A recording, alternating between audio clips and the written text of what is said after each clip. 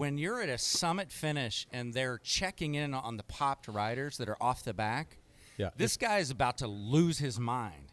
If the footage goes to Quintana or Contador one more time, when they are not, no offense, they are not in this bike race. Right. They're not in it overall, and they're not in it right then. We don't need to see that. Right. Because if somebody launches some great, amazing attack on the front, we're going to miss it, and then they're going to have to, oh, my God, we missed it.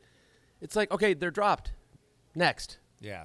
You're the one who has to sit there with me every day. It's the only thing that gets me out of my chair. I don't know exactly, but I think it's, so NBC, I'm not being critical of NBC, I don't think it's, they get the feed. And so that's... Yeah, they're commentating on what they see. Right. They don't have control of that. So they're given that, they talk over that, and then later on we talk about that. But they get what France Television sends them, and so... and odds are the person who is the technical director... Yeah, he's like a closet Contador fan. It's a weird thing.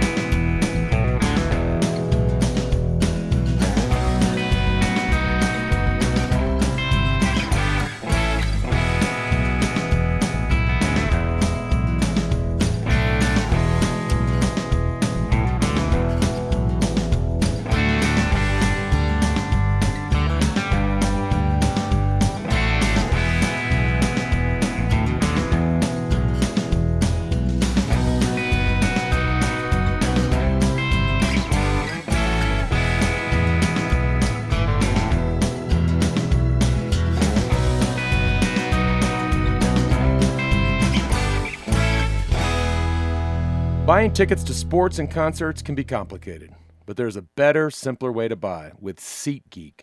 SeatGeek is the smartest, easiest way to get tickets to live events. With SeatGeek's seamless mobile experience, you can buy and sell tickets in just 2 taps. SeatGeek helps you find the best seats at the best prices, all fully guaranteed. There's nothing quite like seeing your favorite team or musician in person, and SeatGeek will get you closer to the action for a great value. And best of all, my listeners get $20 off their first SeatGeek purchase. Just download the SeatGeek app and enter promo code STAGES for $20 off your first SeatGeek purchase. Check them out at www.seatgeek.com. All right, welcome back to the Stages podcast, covering Stage 12 today. What an exciting day. But before I get to that, we're live. This is another live podcast like we did the other day in Boulder at Vecchio's. However, this one is at my own bike shop, Mellow Johnny's, and we have a really great turnout, great crowd. Thank you all for being here. Say hi, everybody. Yeah, Bolchika, give us a little love. Give the people a little, their kids are at home watching. Yeah. Get those yellow jerseys in there, Dave. That'll sure to piss off some people. Nobody's come to pick those up yet. The French guys aren't tall enough to get them down. That's all I can think. Yeah, we're going to get to that in a minute. But speaking of yellow jerseys, we saw a changing of leadership today on the Tour de France, which, quite frankly, I'm pretty surprised at. I watching the race and not so much watching Chris Froome, but watching Team Sky. I mean, I had seen that movie, right? It got down to 12 guys. They had 4. It got down to 11 guys. They had 3. And then in the final minutes or the final 10 minutes, Mikkel Landa was totally emotionless, pain-free, controlling the race. I thought, okay, this is really boring. And then it wasn't. And I looked at my watch. I was like, well, I could have slept till 9:45. But that's a testament to how quickly it can change. Well, I think it's a testament to a couple things. And we talked about it, JB, when we were watching. I expected the race to start, quote-unquote, start earlier on the Col de Monte. I spoke about it yesterday. And then you had the Portobello, and then you had the Pure Sword. All three really hard climbs. I expected somebody to try to open up the race. I think Team Sky was just too strong and too dominant and too present at the front of the group for any. They just discourage anybody from doing anything. Again, I've seen that movie. And then it just, I think the key thing for me, and we talked about it, is when you have the Col de Pure Sword, which is hard, and then you have a downhill. The downhill just, it just, not that people get quote unquote cold, but you're not. It's a rough transition from that short, fast downhill back into a super steep climb to the finish. Personally, that would make me nervous.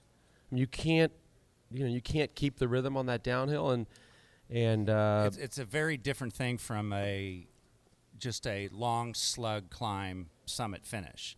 The little dip is what you're referring to. Right, and they had a run into it. So the first steep part, you saw the speed was high, so nobody's going to send one that early. But to see Chris Froome struggle, I think a couple of things happened. To see Chris Froome struggle like that in the last 500 meters, that shocked me. Now, we're going to get into later why we think that happened. But the key thing that I saw, I didn't hear it, but you can, having been in that situation, you saw exactly what happened. The second he started to struggle, keep in mind, Fabio Aru's team director, Bardet's team director, they are sitting in the car, and all the mechanics in the back and all the people in the car are watching the race on TV live. Like, we're all watching the race. Mm-hmm. They're driving and watching. So the second that they saw him struggle, they grabbed the radio. What are they likely saying? Oh, it's every bad word, piece of any Vince Lombardi thing that you could say to get. But you saw them react, and they don't even have to look back. It's in the ear going, he's dropped. He's dropped, or he's on the limit. I mean, you saw that he's already starting to. As soon as he started to, if I'm Chris Froome, you don't come off the front. You're guy 2, guy 3. You don't start slipping back. As soon as he slips back, they tell him, and then as soon as he starts to get gapped off, they just say, put on the gas, and that's exactly what happened. And by the way, I'd never done that finish, but it looked hella steep right there at the end. It did. TV doesn't do it justice. And we've talked about that earlier in the podcast when they start talking about grades of 9, 10, 11, 15%. To most of us, we don't know what that means. You know what I mean? We just don't have a gauge for that. Well, when you're 120 pounds and they were standing up and just fighting their bikes like all get out, it's steep. And by the way, it was a long day. It was 130-something miles. Totally different. I think the rain probably helped them early on because the temperatures, I think TV said at the top of the Monte, the temperatures were in the 50s. If that's a hot day, really tough. Do you think that Bardet and Aru, when at that final moment where Froome, I wouldn't say he totally cracked, but he just couldn't hold on. No, he totally cracked. He cracked? That's how you would describe it? That was a crack. So Froome cracks. Do you think they're sitting there going, oh, my gosh, I wish I had gone earlier? Hang on. I mean, he lost, and I should have my computer open. How ill-prepared in front of all these cool folks. What do you need? He lost 20 seconds? I don't know the answer to that. I thought you had your computer open. Here's the overall time, and then the 17 seconds? He lost 17 seconds in half a kilometer, in 500 meters? Yeah. That's a crack. But that's a big crack. That's where I'm going with that question. Do you think they're sitting there going, "Oh my gosh, why didn't we go earlier?" And then they could put a big enough time gap to where a time trial doesn't become a factor. I think a couple of things. One, I think the pace and the tempo that Landa was setting was not. They were scared of that, and Froome looked fine. Landa looked fine. Did. His lead out looked like they could. And if somebody starts to not look good, they hear it in the ear from the team director who's watching on TV. But they looked good, and I think also I'm sure these guys have seen this finish. I bet they were scared of that finish. And if you send one early like George Bennett did, this kid I love this kid. When he went early, I mean, you just can't. That's a ballsy move to try to then know that you've got 500 meters super steep. So I think they were all intimidated and aware of that final pitch. On a quick note, since you mentioned George Bennett, you mentioned him the other day in the podcast, and Stuff Magazine Online and I'm giving a shout out to him for covering it, but they made it look like they did a sit-down interview with you talking about George Bennett because you said this is a kid to watch. Yeah. And sure enough, we saw him being active today. Yeah. Yeah, he was great. And, it's really cool, too, how that last 11 guys, there were 4 guys who, their first language is English, which I think is cool. You had a South African, you had a Brit, you had a Kiwi, and then you had a Kenyan in Chris Froome. I mean, a Brit. So now we've got 4 riders within about 35 seconds of the GC. Yep. So what are each of them thinking? What's Froome thinking, and what's Aru thinking? I would love to know what Chris Froome is thinking right now. I mean, the hand isn't on the fire alarm, but it's somebody's walking towards that side of the room. Yeah. Yep. He still knows that if everything stays the same, look, it could be a lot of things. It could have just been a bad day. Right. He could have. It was a long day. He might have misjudged his nutrition or hydration. It could be a lot of things. And if it stays the way it is today, he still wins the Tour de France. You pointed out something interesting with Team Sky and his lead out. And if all of you watched that today, boy, they're efficient. As you said, I've seen this movie. They were lined up. They were taking care of him, protecting him, doing all that. But when they were done, they were just, as you call it, they just sat up. Like it was like they hit the brakes. Yep. And explain that to everybody because it's actually a very good tactical move from a team perspective. Yeah.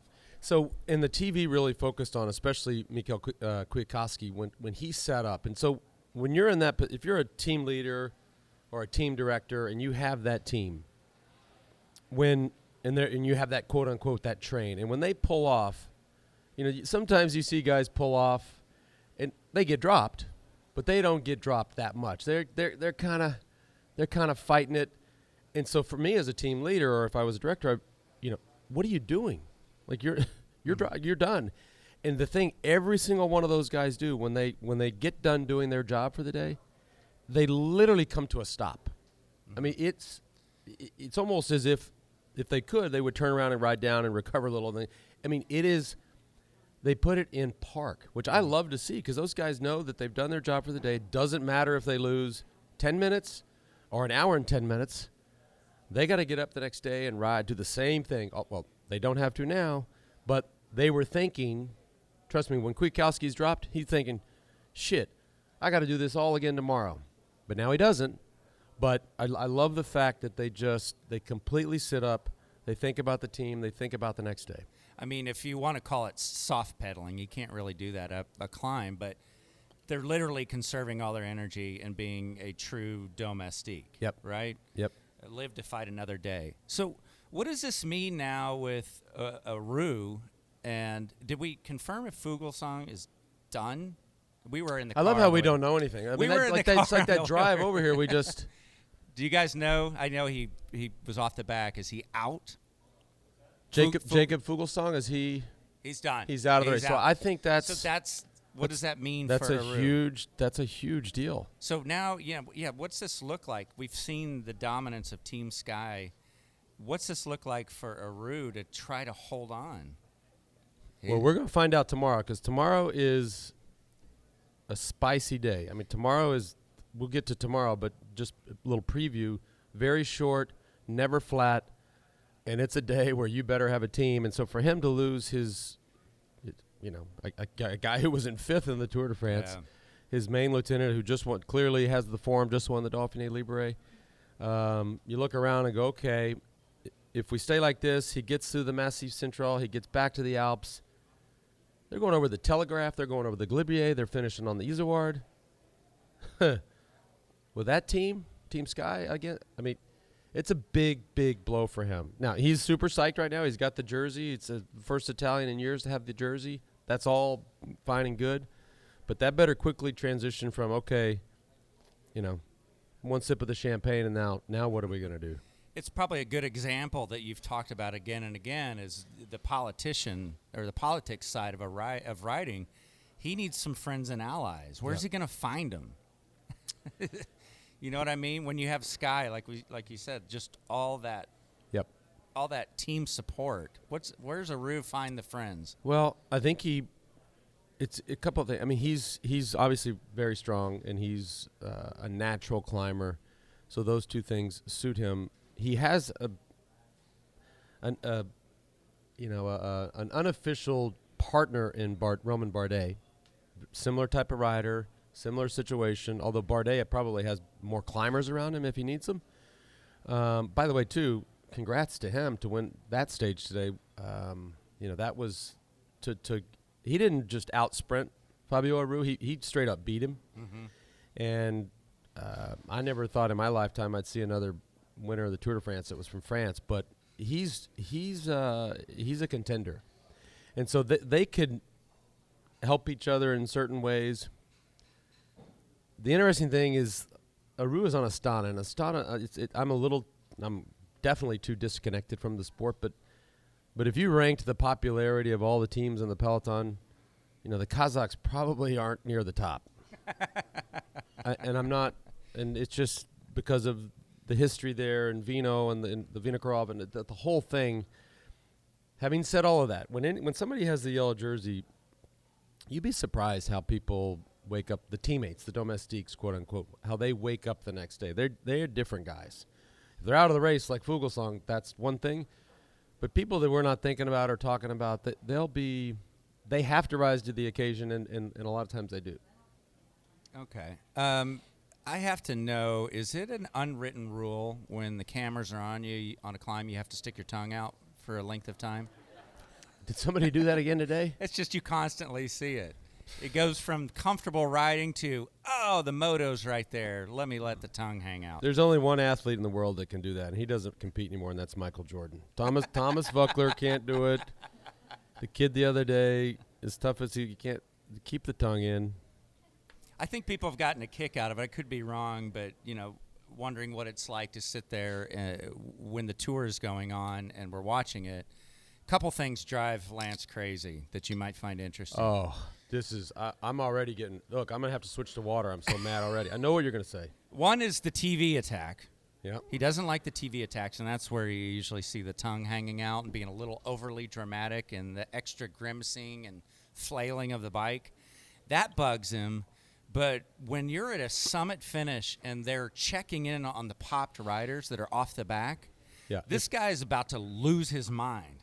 If the footage goes to Quintana or Contador one more time, when they are not, no offense, they are not in this bike race. Right. They're not in it overall, and they're not in it right then. We don't need to see that. Right. Because what do you if somebody launches some great amazing attack on the front, we're going to miss it, and then they're going to have to, oh my God, we missed it. It's like, okay, they're dropped. Next. Yeah. Well, you're the one who has to sit there with me every day. It's the only thing that gets me out of my chair. I don't know exactly, but I think it's so NBC. I'm not being critical of NBC. I don't think it's they get the feed, and so that's they're commentating on what they see. Right. They don't have control of that. So they're given that, they talk over that, and then later on we talk about that. But they get what France Television sends them, and so. And odds are the person who is the technical director. Yeah, he's like a closet Contador fan. It's a weird thing. That wasn't where I was going to go with that, but I'll take that. That's what it is. I bet that's what it is. So another thing you said that is very, very relevant is tomorrow is Bastille Day. Yep. And, it's hard for me to imagine any of these athletes being able to raise their game because it's a holiday. Yeah. But yet you say it's a significant day. Well, it's their 4th of July. And so it's, for a Frenchman, it's a big deal. You'll see they'll change their bikes. They'll have the bar tape will be red, white, and blue, the bleu, blanc, rouge. You have a day which is just begging for attacks early on. Every Frenchman, they'll be warming up tomorrow. We talked at the beginning of this whole podcast thing. When you see the guy warming up, he's going from the gun. Tomorrow's 100 kilometers. There will be guys warming up. Yeah. Because they are, especially the Frenchmen, they're going from the gun. Tomorrow's going to be very, very hard. Okay. And what can we look for tomorrow in the finish? It's a little bit, I think you said it's a bit of a technical finish. They've all been, it seems like we've said that every time on these finishes. They just designed it that way this year. Don't look, people. The ones here, don't look at this. This is a bad look. That print is very, very small that on the race Bible. I mean, look, JB, we have 100 kilometers. So we have 101 kilometers. So we have 63 miles. That you just never see a 63-mile stage in the Tour de France. I know. The rest of us weekend warriors here are kind of smacking our gums going, oh, I could tackle that. Yeah. So not at that pace. But guys can make mistakes on those short days because I've done the same thing before where you have a shorter day. You think, okay, it's a tough day. I don't need to put food in my pocket.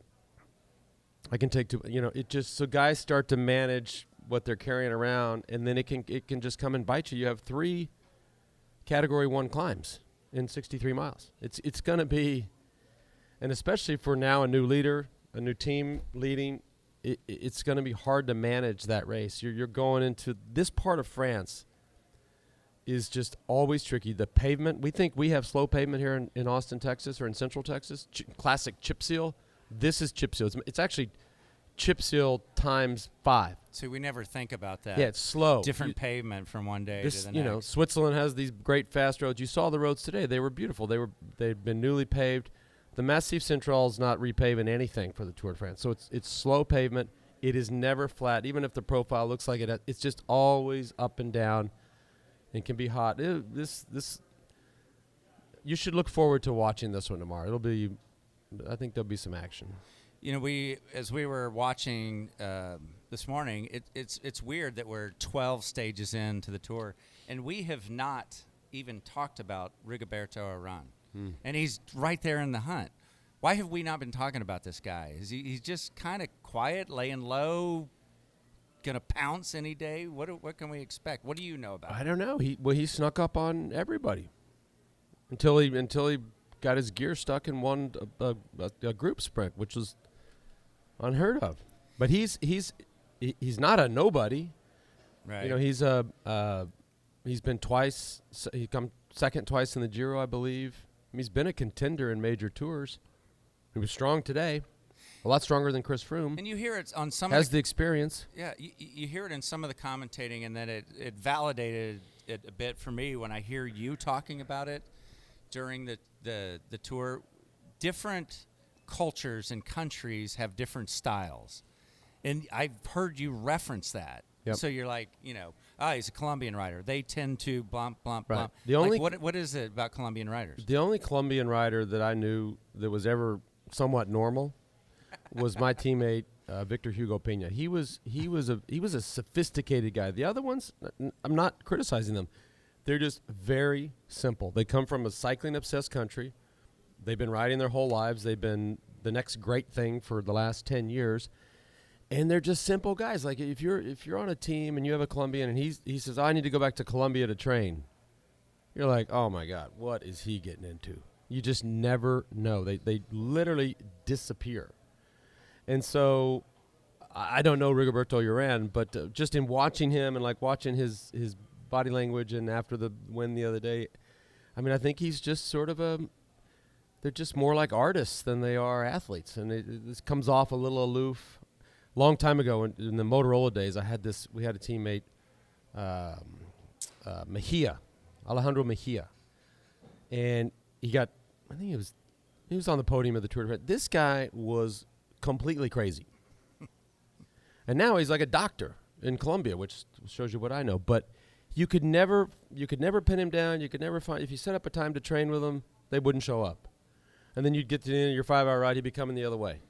I'm like, hey, what's up, man? I mean, they're just a little detached. And I think it's just part of their nature. Okay. But they do come from, like, people say if you fly into Colombia and you land at the airport, like you land at an airport in America, it's Steph Curry, it's LeBron James. It is Nairo Quintana everywhere. Every billboard on the highway, when you land at these dudes are huge stars. And don't forget, too, a guy like Urán, I mean, within countries, guys get competitive. Like, wait, I want to be a Colombian star. I want a billboard. Don't think he's not thinking about that. All right. Do you have any? He keeps riding the way he's riding. He's going to get a billboard. Yeah, I don't think you want to go out on a limb on predictions for tomorrow. But as you're looking at the GC right now, do you have, from what you've seen, do you have any predictions, thoughts? Who's looking good? What's left? And what are you betting on? Richie Port's not going to win the Tour. I was wrong about that. That was his initial prediction. But he was about to make a big comeback. If you were listening to the preview, that was your early prediction. Yeah. You feeling it with anybody? I still think Chris Froome wins the Tour. I think he had a bad day, and I think he's probably really freaked out about that. And the whole team, everybody there is stressing about that. But I still think, I don't know. Do you think that team support really is a big factor? The interesting thing is Landa was setting such a high tempo. If Froome was on the limit, he needs to be saying, I know what I would say, and you can do it. It's pretty stealthy. You can. He's right in front of you. The guys behind you, there are people around. They don't necessarily hear you. You can, hey, he's up, or get on the radio, like back off a little. He never asked him to slow down, from what I could see. But he clearly had a crisis at the end. I just think my gut says it was just he missed something today. Yeah. And I don't think I still think he wins. Well, if on that note, if Landa was fresh today and he looked really strong, he looked like he could have pounced, would it have been beneficial for Froome to say go for the win and take some time bonus off of it? No. I know that's not a good long-term play. They don't operate that way. They're thinking about tomorrow. Yeah. And the next day, and the next day, and the next day. Mm-hmm. All right. Any more thoughts on tomorrow? And we're going to field some live questions here from Mellow Johnny's in Austin. No. I'm looking forward to tomorrow. It's and also too, when it's that short, they get it's a late start. They're going to start this bike race they always finish at the same time. In case you didn't know that. So everybody gets to rest a little bit. Yeah, they're going to start. So the official starts at. I can't believe I can't read this. 2:45 is the start. Yeah. 2:45 in the afternoon. A little bit more recovery time for someone like Froome, right? Yeah. All right. You want to tackle some questions? Let's do it. All right. If you want to ask a question here, make your way over to my left. You better say how many questions we're going to do. Well, it depends on how long one answers. We don't know. What if you give yes/no answers? We're going to do 50. Good. So tell long stories, and we'll do a few. How are you? Hey, Lance. All right. Rick Taylor. Hey, Lance. I'm Rick Taylor from Austin. All right. Hey, I'm concerned. My wife and I are concerned that there's only 3 Americans on the tour this year, and we see other sports like football and baseball and soccer and even lacrosse have all these camps and a huge youth focus on a variety of different sports in the United States. We wonder why UCF or some other organization has not got a coordinated effort to put together something for cycling so that we can build cyclists in the U.S. I think and I talked about this in the preview show because it was a big story in the beginning.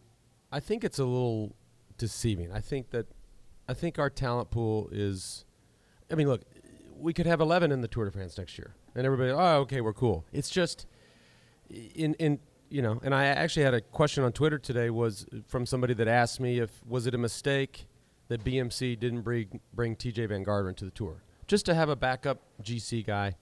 That was their decision, but there's an American out that doesn't go to the Tour that's, arguably one of the best cyclists in the world. We're not thinking about him. We're thinking about the fact that there's only 3 Americans. I don't stress about that. I know that it's a topic, and the guys in the pipeline, and when I've talked about these guys, this Nielsen Prowlis and Adrian Costa, these kids are so good.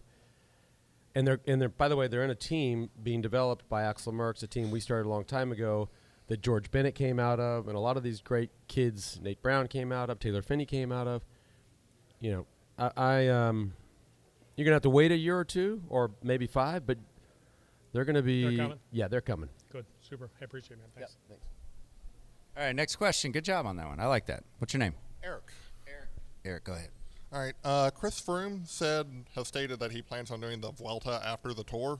what do you think his chances are of making up the ground in this tour to win it and recover for the Vuelta and win that? Well, like I said, I still think he had a bad day. I think he recovers. I think he knows he has the final time trial. That although Rigoberto Urán is not, he's better. He's a better TT specialist than a better TT rider than Bardet and Aru. If I'm Chris Froome, why would you want to ride the Tour Spain? I mean, that is such a janky bike race. Like, if you're go to the ticker tape parade, take your wife and kid to the south of France. I mean, hats off to him, because that takes more than anything mentally, just to go, oh my God, I'm going to leave for 3 weeks, and I'm going to. And the Vuelta is a nervous race. It's a hard bike race. I don't see the upside in doing that. Yeah, but he does it. He does it a lot. Yeah, he got first and second last year. Yeah.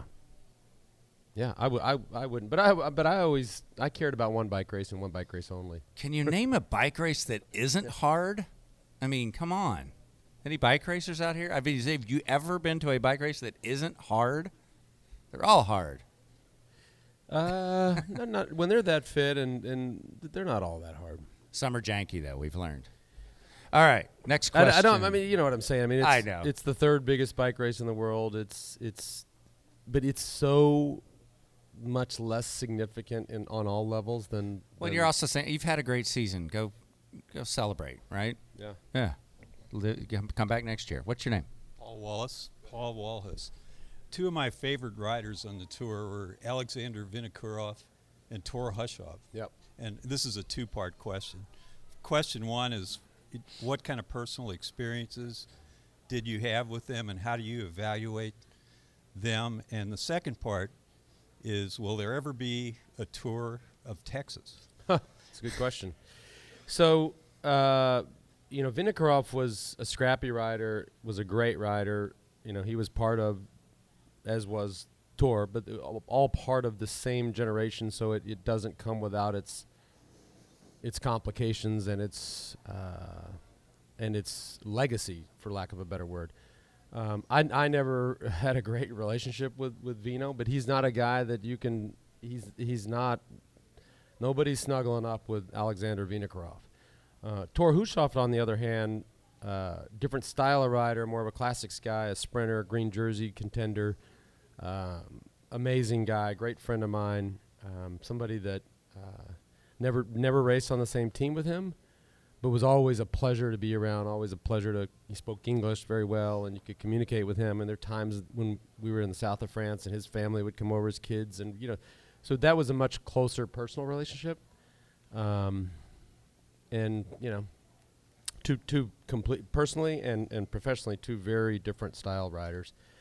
And then as far as the Tour of Texas goes, that's I haven't thought about that in a long time. The first bike race that I ever saw in Austin was the Tour of Texas. They had the criterium around Zilker Park, and it was right when I had moved to Austin in 1989. I think it was the last year of the Tour of Texas.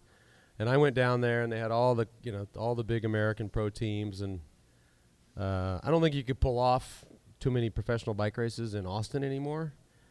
And Texas is a big state, so it's hard to figure out where you go. And then finally, these races that come along, they last, and it's frustrating, but they last for a year or two, and then they disappear. Whether it's all the bike races that we know, and that's something that, I mean, to Rick's question about American talent, if we had races that stayed around forever or for a long time, it's a lot easier to put young kids in that, develop them. They see it goes through their neighborhood. They think about cycling, so you have to have the events too to grow the stars. It also takes a promoter willing to hustle and get the sponsors and assume the risk, and even be lucky to break even on an event like that, right? Who's going to undertake that? I think break even is your best case scenario. Right. I mean, right. The Tour of Colorado that just stopped 2 years ago was losing millions per year. Okay. I think we have time for 3 more questions pretty quickly. Come on, I got a little dude up here. Whoa. What's up, buddy? He swims with the JCC Piranhas. What are your predictions for the polka dot jersey? Oh, my favorite jersey. What's your name, by the way? Caleb. Caleb. Good job. Do you like the polka dot jersey? One of my favorites. Okay. Well, then don't listen to some of the earlier podcasts. I know. I was sort of making I was having a little fun with the polka. I know you're looking at me like I'm weird. Hey, I noticed you have a swim team jersey. You want to ask anything about swimming? JB's trying to change the question. Yeah. You want to ask? I want to answer the question. Okay, go ahead. I don't know who has it now, just like I don't know anything about today. That drive down. Roman Bargy.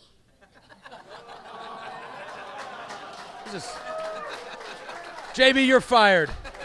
You're fired.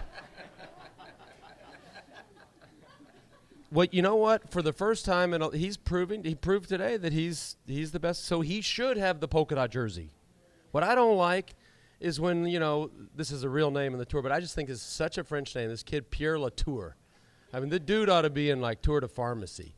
When somebody like that has the polka dot jersey, I don't like that. But if Barguet has the polka dot jersey, I like that. He's proving to be the best climber. You and me are going to predict that he wins it in Paris. Okay. All right, bro? Thanks. Good job, Jacob. Right here, bro. Whoa. Don't let me hang. All right. Now we got a guy in the F1 shirt. So he's a big Eurosport on all fronts. All right. What's your name? Jared. Just wondering, Lance, with Froome suffering bad. Are you from Austin? No, from Ireland. Yeah. I knew that. With Froome suffering the final climb, how do you feel his next 12 hours will be with mental side and from the body side? Yep. I think they have questions. I was in that position a few times, and you just, no matter how many people sit around you and say, hey, it's okay, and bad day, you still think about it. And those people by the way, those people around you going, it's all good, it's okay, they also are thinking about it. So, he'll tomorrow will be a big day for him. I don't think anybody's gonna GC wise is gonna make a difference. I think it'll be an action packed day, but he'll be listening to himself, listening to his legs, testing his feelings. Tomorrow will be a big day for him to gauge how he bounces back and how he feels. But they got stress. Perfect. And how about Dan Martin? Special shout out to Dan. Dan Martin, talk about something. This is the nature of the Tour de France. How good does he look? And he was in a perfect place, but he was in the wrong place at the wrong time. Mm-hmm. Without Richie Porte going down, we're talking about him. He's currently sitting in fifth, about 1:41 down. Right, which is everything he lost by being at the wrong place at the wrong time, which was the place he should have been. Last question here. This has been fun. Hey, Lance. Hey, Tom Crandall from Gear Masters, JB. So as far as nutrition, these guys are out there for so long. What kind of things do you normally have, like before the day starts, and then after, as far as recovery and things like that? I suspect they still eat the same breakfast that we always ate, which was pasta for breakfast. It's terrible, but that's what glycogen and carbohydrates are so important on a day like that. That's 130 miles. They did get a little lucky with that rain in the middle. Those temperatures probably saved the day for a lot of those guys. And before I forget this, I want to go back to talking about the crash right before they start the Pure Sword when Kwiatkowski rides right between two RVs. Yeah. I mean, that's like, wow. But nutrition-wise, it's a carbohydrate-heavy breakfast. And then we always, when we most of the time would be in the bus, just a big bowl of potatoes. None of this stuff is good. I mean, nobody's having any, 3-star Michelin dinners. It's just more about just the fuel and energy, getting it in. And then during the race, we talked about this yesterday, it is the biggest smorgasbord of, stuff that guys like or care for or don't like. And then, and obviously, which I suspect happened today, if you make a mistake, you see what, and we'll learn more. I mean, Chris Froome will probably say what happened. And I don't think he's going to say, "Oh, I just didn't feel good." I think there's going to be an excuse, or there's going to be a reason. Mm-hmm. Cool. Good job. Hey, this was a lot of fun. Okay, let's talk about that crash real quick. You wanted to talk more about it. Well, it was just Froome was following a wheel, and they he both was following his teammate. But the only point is that, like we see in cycling, I mean, if the RV is moved over a little bit, it's just it just changes the whole the fact that he shot right between the two. Imagine being that guy out there with his poodle, and the bike race comes literally to his front door. Right. No kidding. Yeah. It's just, I think what you're saying is how quickly that could have changed. Oh, for sure. He luckily went right between them, but that could have ended it. Absolutely. It can just happen that quickly. Well, cool. This has been fun. Tell everybody about the stem caps in front of you. Did you see that? Kiwi, cool. Is Kiwi here? Kiwi's here. So my buddy Kiwi, who used to work here at Mellow Johnny's forever, is working for this company now. I rock these stem caps. They're really, maybe you should be up here talking about it, but they even did the Suffer stem cap. So it's not your classic stem cap that has the screw in the middle. Lay it on us, Kiwi. It's no bolt in the middle. Well, okay, so it's a two-piece system. We made a traditional stem cap for Mellow Johnny's for years, and the issue is you've always got to try to curve your logo around a bolt hole, and it doesn't work all the time. If we put a bolt hole in the middle of that it would look pretty bizarre. So yeah. So you reimagined the stem cap. Yeah, I don't want to take credit. Oh. My boss, Phil, very smart man, came up with the idea. We got 2 patents pending on it.